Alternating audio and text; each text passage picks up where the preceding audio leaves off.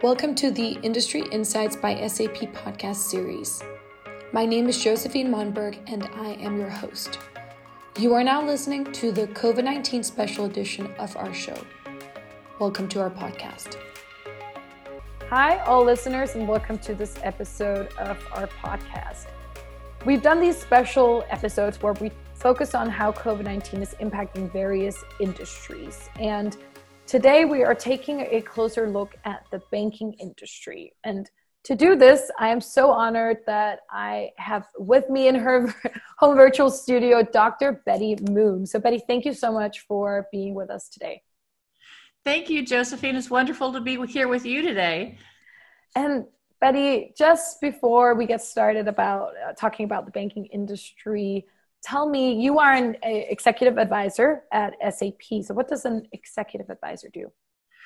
Well, I provide SAP with guidance and advice about banking, capital markets, and insurance, and the issues that these industries are facing today. And at the same time, I also help financial service executives understand more about how technology can be put to use to help them solve some of their biggest and greatest challenges.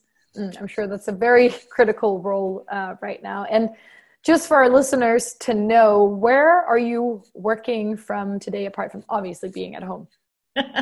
Yes, I'm at my home on Lake Norman, which is in North Carolina, just north of Charlotte. Very nice. So we're far apart. I am in Denmark right now, in Copenhagen, but nice to have to work for such a global company where we can always reach each other. Okay, so let's talk about the banking industry. How are the banks doing today?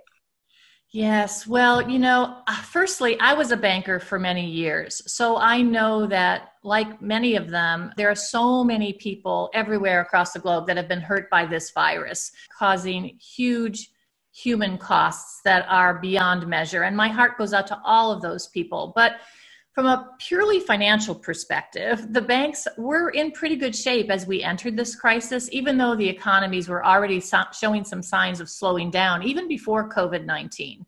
Many banks are coming off of several years of back-to-back growth, and they're much better positioned today than they were during the last global financial crisis. And as this crisis has mounted, it's been really impressive to me to see how quickly they've responded. Yeah, that is very impressive. And what have they done so far to react to this crisis? Well, three things immediately come to my mind. First, the world's central banks have responded very quickly and proactively to calm these markets down, right? In the United States, for example, the Federal Reserve made its first emergency move since the 2008 recession. They pushed rates to the lowest levels that I've seen in my lifetime. And in Asia, we've seen the Bank of Japan and the People's Bank of China discussing, increasing their asset purchases to inject some additional liquidity in the market. And then in the UK and Europe, we've seen the Bank of England and the European Central Bank announce similar measures to help keep the economies moving. Second, day-to-day operations in the banks have really been impacted as the banks have moved their employees into working from home arrangements. Actually, early in March, one of the largest banks that we at SAP work with began testing working at home with about 10% of their staff. Others really resisted that. Banks aren't used to working from home. And so they instead announced branch closings and reduced hours. And some bankers have just never been comfortable with the remote work model for lots of important reasons: regulatory concerns, security, privacy. But now they've been forced into it. And rather than transitioning to the new model over time, they had to do it within just days and weeks. So that was a tremendous task that fell onto them. And then I guess a third thing that the banks are facing is that even before this crisis, they were concerned about the consumer's household debt everywhere. It's been hitting record levels in so many countries. And I think it's something like $14 trillion in just the United States alone. So we expect that this problem is only going to get worse if people aren't working. And people are starting to go back to work now, but it's still going to have taken a toll. Some banks, like those in Canada, initially announced a plan to implement debt relief, and they were fast with that. And they did a 6-month deferral on mortgage payments. In Hong Kong, banks waived all late payments and interest charges on credit cards and retail loans. So basically, banks everywhere, all across the globe, are looking to make really sensible decisions and also to do the right thing for their customers and their teams. So fascinating, so interesting what you say around essentially how COVID-19 is accelerating digital transformation, and I would say enforcing, like working from home, working remote, all these things that we would typically think would never happen or take so much longer. And you mentioned also that many banks have closed branches. So what impact is this having on them and their customers? Yeah, it's a serious issue, right? Because closing a branch has real implications for financial institutions. It's one of the last physical touch points an institution can have with their customers. And many people over the years have come to embrace online and mobile banking.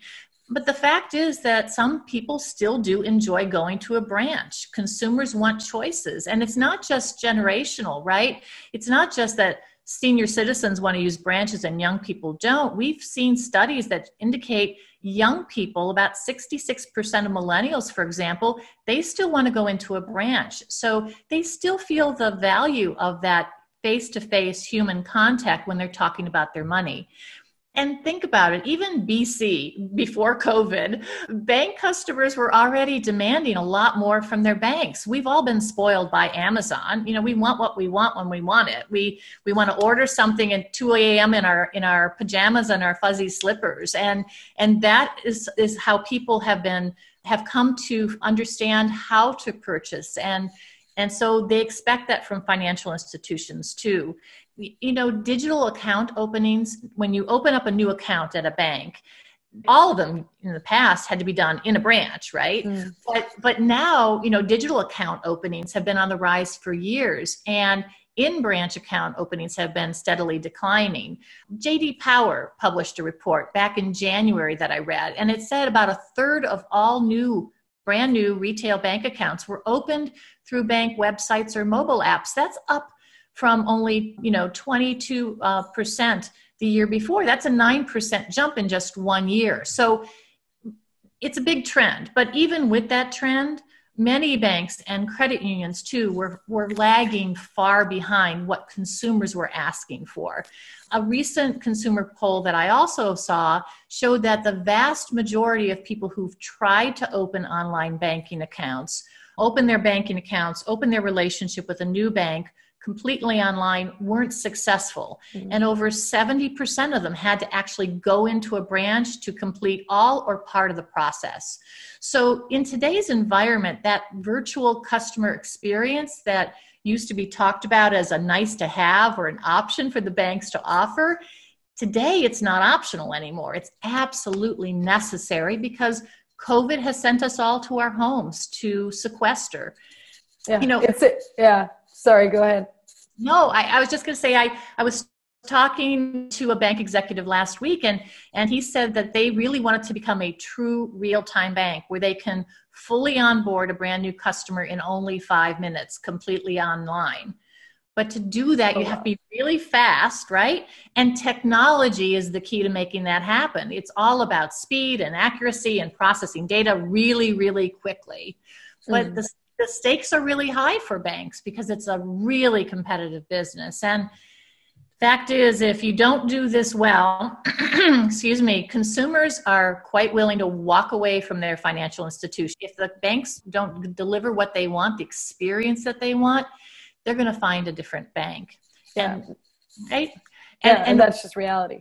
It's reality. And if you're not happy with a company, Josie, what do you do?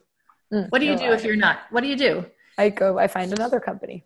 You find another company and you tell your friends, right? And today it's not just telling your neighbor or telling your family member, you're actually tweeting to the whole world about how this bank or this organization didn't take care of you the way that you wanted it to. So I think in this crisis, bankers have to give their customers the very best experiences they can if they hope to keep them.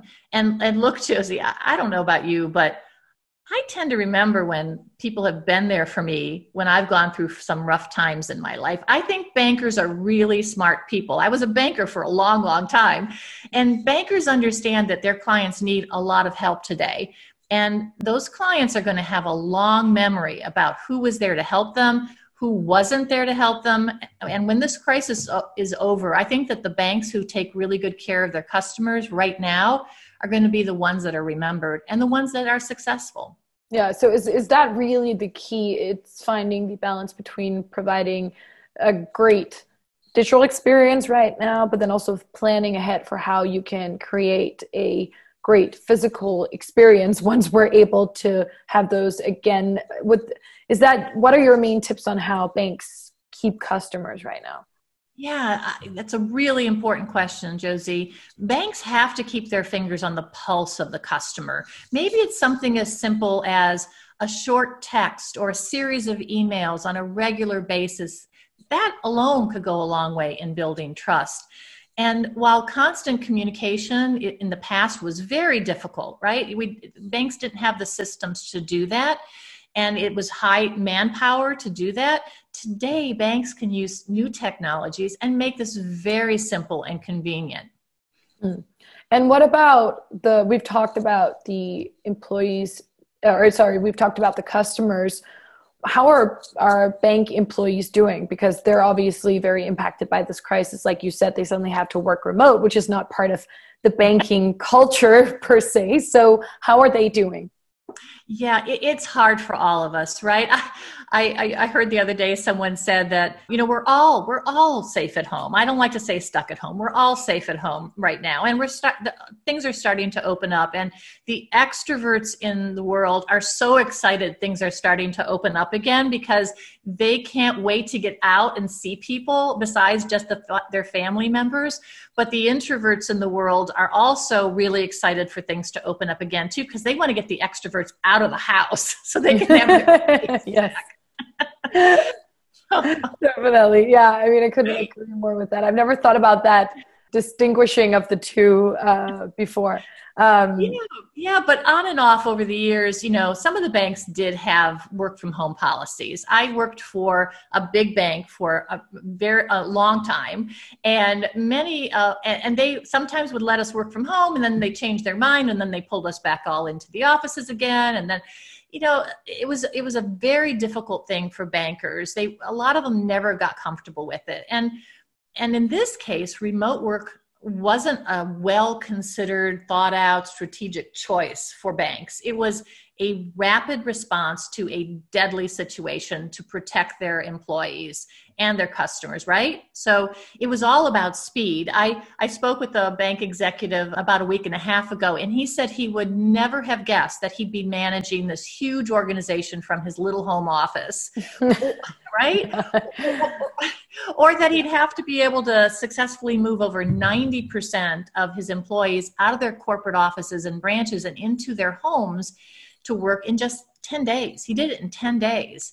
And he's not alone. So because of how all of this has so quickly unfolded, you're dealing with an incredible amount of change in the system. And we are all dealing with emotions and fear and anxiety. And, I've had days when I've just been so sad. I went on a diet for the news. I couldn't watch the news for a few days because it was just really bothering me in a very personal way to see the implication of this disease on so many people. And I worked in a bank branch, as I mentioned, for many years. And I know that bankers take their responsibilities for their communities and their customers really seriously. So if their communities are hurting, they're all feeling that too. And everyone's dealing with this stress in different ways. I think that we're trying to figure out how to do this work from home, but at the same time, it's not a normal work from home environment. You've got your kids on your lap trying to balance your Zoom calls. You're worrying about how are you going to get groceries. In the United States right now, there's people who are finding it difficult to find toilet paper and, chicken to cook for their families. Plus the moms are trying to educate their little kids at the same time at the kitchen table. They didn't set up formal offices. They didn't know they were going to do this. So I've worked from home for a very long time, and this is my office. And so this was not that much of a change for me, but for many people, it's been really difficult. And if you want to have happy customers as a bank, you have to have happy employees. So if we don't have a choice right now, and they had to figure it out quickly, it requires a lot of other things besides just the equipment that they were sending their staff home with. It's more than just laptops. It's more than monitors and Zoom calls. This whole thing has required new skills and training and processes, and the tools to learn through these digital platforms are here. Leaders simply need to embrace them. And I think that's the big key here is if we want our employee experience to be good, and it matters a lot because employees expect the same technology at work that they do in their everyday life, buying things at Amazon. This has a lot of implications, not only for us as people, as individuals, but as employees, and also for our companies. And companies have to figure this out, because there may not be any going back. Yeah. So now you just said any going back. Let's talk about now moving forward. Okay. Because, the pandemic's obviously still evolving, but if we look ahead, are there any positive things that might come out of this crisis? Yeah, it's hard to think about a silver lining from something so horrible, but it's not humanity's first pandemic, right? And it probably, unfortunately, won't be the last one. But what we have today that we didn't have in the past is we have the benefit of technology. And last month, Gartner did a survey of over, I think it was around 300 CFOs. 74% of them expect that some of their employees who were forced to work at home during this whole crisis are going to continue working remotely after this all ends. And there's lots of reasons for that. Convenience, improved productivity, cost savings are among them. And another executive I talked to in the banks, he said that he was very confident that all of his employees are going to go back into the offices and back into the branches, and they're all going to be fine. But others are saying, let's think about this for a minute. Maybe there's a cost benefit here to keeping some people at home to work. Maybe they like it and maybe they don't, but there are tools that we offer at SAP and some that we're actually offering to our customers at no cost right now so that they can try them out, that can help executives make those decisions. For example, we have one tool that could help them understand exactly how their employees are feeling about returning to the office.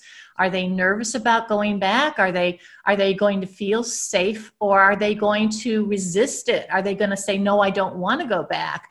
If you have employees that travel for a living, do you know if they're going to be comfortable getting back on a plane? Before this all happened, Josie, I was on a plane every week. So, what's it going to take for a leader to expect their employees to get back in the office? So executives need to be asking those questions to their employees now and using that data to help them respond and communicate with their teams so that they can make the very best decisions for their organizations and for their people. But, whatever happens, I think that when we come out on the other side of this, we're going to all be changed a little bit. I'm optimistic that we're going to have learned that there are new ways of doing things, new ways of working, new ways of communicating that might make us all more productive and maybe even a little bit happier. Bankers have been trying to move forward towards this digital customer experience for years, and some have made terrific progress, and it shows in the customer experiences and the employee experiences that they've created. But we can also see more clearly now than we ever have before that there are some banks and credit unions that have been lagging way behind. And maybe when we're on the other side of this thing, maybe more financial institutions will be able to develop stronger ties with their customers because they've been listening to them in new ways and hearing what they really care about and need from their banks. And technology can help them do all of this right now. Yeah, it's so interesting what you just said, because I do these interviews with a lot of different industry leaders at SAP. And one of the things that everyone always talks about is using data and insight to be better prepared for whatever comes next. But I haven't heard talking about, well, what's going to actually change fundamentally with the employees that work at our company. And we have to prepare for that new normal. Because that's so important to factor in. And I think that's actually something that is the case for every single industry. So that was such a very, very interesting insight that you just brought there. So thank you for that. And just in general, Betty, you are such an inspiring guest, and it was so interesting to hear more about how the banking industry is being impacted by COVID-19, how it's fundamentally, I think, changing, and just to get your insights in general. So Betty, thank you so much for being on the show. Thank you, Josie. It was a pleasure being with you today. And to all of those who listened to this episode, thank you so much for listening in. I hope that I'll see you on the next episode and that you're all staying safe and healthy. Please subscribe to our channel, Industry Insights by SAP, at OpenSAP, Apple, Spotify, or Google Podcasts. To learn more about what SAP is doing to help you cope in COVID-19, you can go to sap.com about global health safety and find free access to select SAP software, tools to support your business, and much more. Stay safe, everyone.